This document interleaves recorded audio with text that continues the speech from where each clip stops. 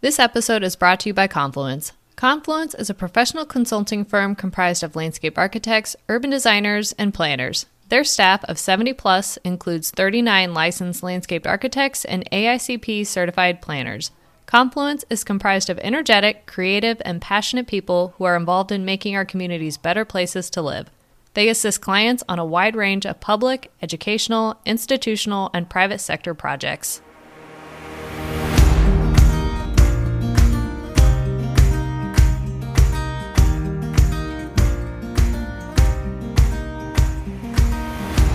You're listening to the Booked on Planning podcast, a project of the Nebraska chapter of the American Planning Association. In each episode, we dive into how cities function by talking with authors on housing, transportation, and everything in between. Join us as we get booked on planning.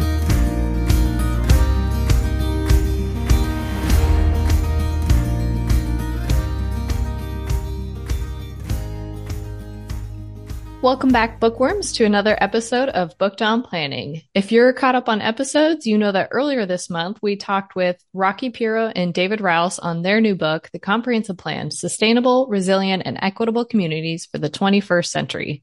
The book is a great how-to for comprehensive plans that addresses all the changes that have occurred in the field over the past decade or so. One of those important changes that we're going to dive into today is the need to really integrate plans. And here's a real quick soundbite from Rocky and David from that episode on how important it is to have all our city plans integrated. We're actually aware, we saw this with some of our research, that there are jurisdictions that have adopted plans over time and they continue to adopt plans. And there isn't always a clear understanding of which plans are active at a particular point in time. I know we looked at a couple of jurisdictions in my home state of Colorado that actually have dozens and dozens of municipal-wide plans. It's just not a clear understanding of how these plans relate to each other. So I'd say, if for no other reason, having a single unified comprehensive plan document that's organized around foundational issues of sustainability, equity, and resiliency allows you to address the full array of issues in a single resource. And in keeping with the spirit of integrating plans, this short episode covers an American Planning Association Planning Advisory Service memo on building resilience through plan integration. The memo builds on the Plan Integration for Resilience Scorecard, or the PIRS, developed by Jamie Masterson and Phil Berkey at Texas A&M University. We actually spoke with Jamie Masterson for our Planning for Community Resilience episode, if our listeners are interested in learning more about her work. This memo provides a good deep dive into how to create and then actually use the PIRS. So Jennifer, what are some of the reasons given in the article for why communities don't integrate their plans? The benefits of doing so would seem pretty obvious. I agree that the benefits are obvious, but communities face multiple challenges in integrating their plans, actually.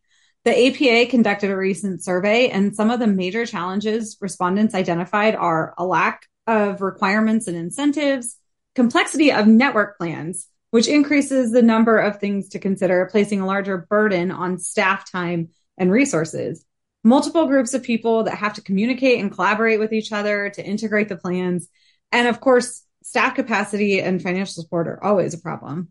And finally, the difficulties of including conditions in future scenarios that may have inverse impacts on an area. So a lot of reasons not to do it, but there's one way to overcome the hurdles, which is the PIRS, which you had described earlier. And it was developed to better understand spatial impacts of plans, goals, and policies within constrained financial budgets and limited staff capacity.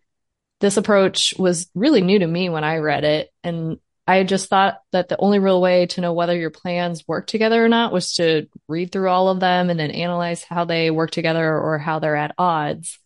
I think the default for many communities is just to adopt all of these other small area plans or hazard mitigation plans into the comprehensive plan, but not to actually really consider what's in them to know whether one plan might be saying, take advantage of the riverfront for outdoor dining and activities, like an economic development approach, while another is saying we need to retreat and move back from the river from a sustainability approach.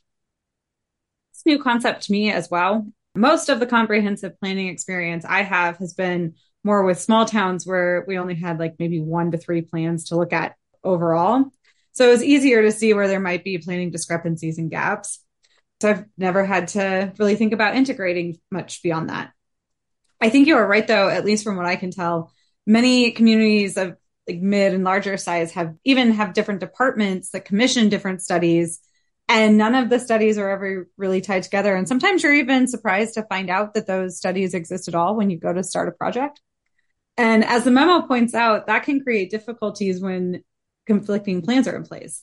The planners involved have to figure out which plan takes priority or how to harmonize the provisions of each plan. And really, that's typically happens because there's some kind of like external pressure, like developers coming in or some kind of change needs to happen. So the way this model works is that the text of each plan is translated into layers on a map that allows the users to view the major sources of friction or conflict amongst the plans, allowing them to correct one plan or the other to make them align with this one cohesive vision. It's a model geared towards understanding how all city plans impact the goals of resilience and climate adaptation. The PERS has 3 steps. The first is to create the scorecard, then you conduct the analysis, and then you advance the plan integration and resilience. It seems easy enough, but I think that first step is what could be challenging for many communities without a dedicated GIS staff. Yeah, it would probably be somewhat cost prohibitive if a community needed to hire a GIS consultant.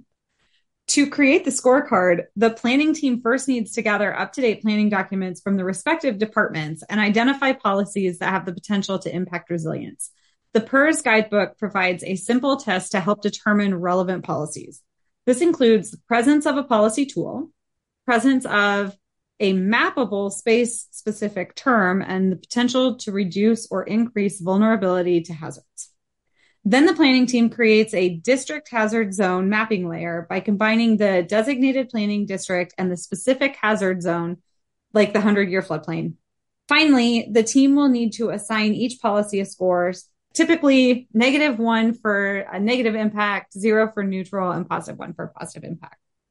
I think of one person in particular working for the city of Lincoln, where we're at, that would be just a rock star at trying to gather all this data.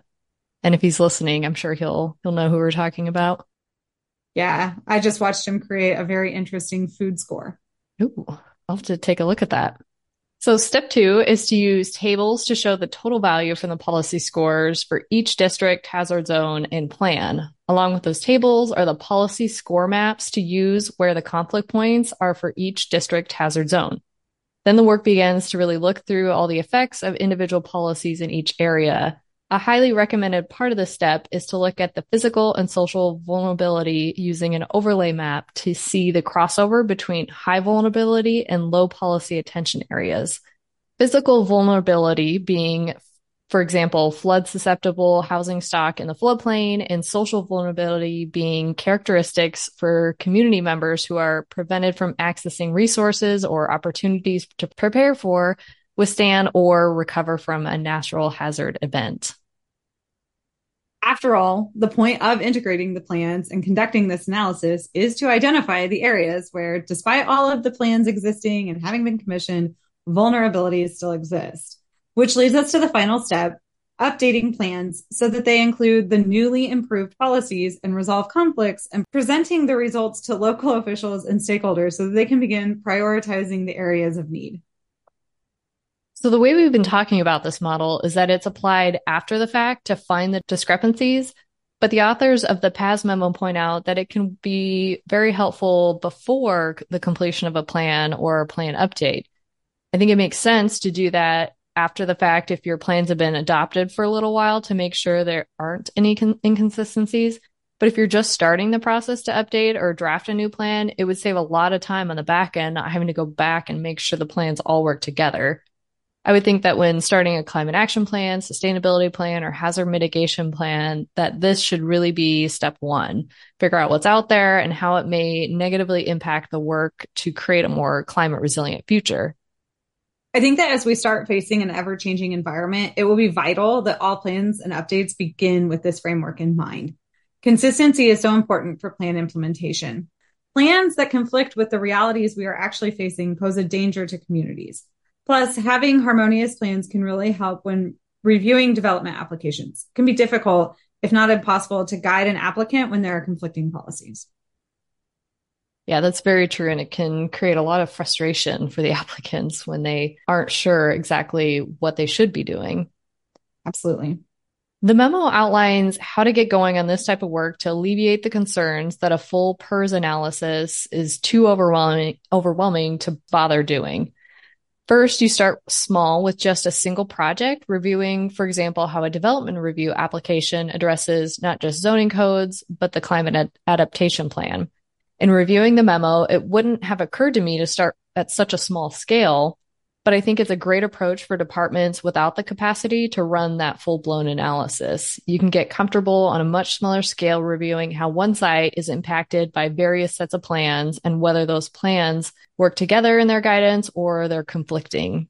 You could start noting those conflict points, and then when you do have the capacity, use those data points as your starting point for the overall analysis. I think our first instinct is often to jump in feet first, but that can get really overwhelming quickly. So getting the process in place with a smaller project will allow planners to take advantage of any future triggers like a new plan or plan update or a code revision, because then they'll have some experience and understand how to wrap their arms around the project. But I also think that it creates an excellent way to start advocating for plan integration and climate resilience considerations earlier in the process in general. Another implementation step for the memo was related to engagement, making sure to bring together not just internal, but external groups as well, ensuring community members, stakeholders, and other agencies are all represented in the discussions around resiliency and how our community plans are working towards that goal. The authors mentioned the PERS method provides the structured environment and gives tangible problems to solve. With maps that highlight the problem areas, participants can better visualize and add value to the process. It also allows them to fact check the model, in my opinion. Community members especially can add their lived experiences to say the area that looks fine on the map, but they're actually experiencing XYZ problems. That's an excellent point. As with any planning endeavor, of course, it's important to remember that models are a great starting point, but the real work is actually getting into the community and making sure that your models are accurate, or learning that your models are not accurate and actually identifying where your data broke down. One question I had after reading this past memo, though, was whether this PERS method is valuable for communities that don't have a climate action plan. I think most communities have a hazard mitigation plan, so I would assume that could be the basis for the resiliency analysis, but some are older and far more technical documents without a lot of text devoted to goals and visions for climate resiliency or adaptation.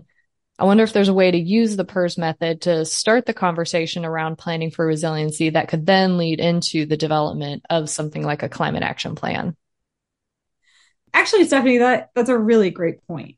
So from my perspective, this was a great memo. It provides a lot of easily digestible information that could allow communities to start integrating resiliency into their plans and taking the steps to create climate action plans.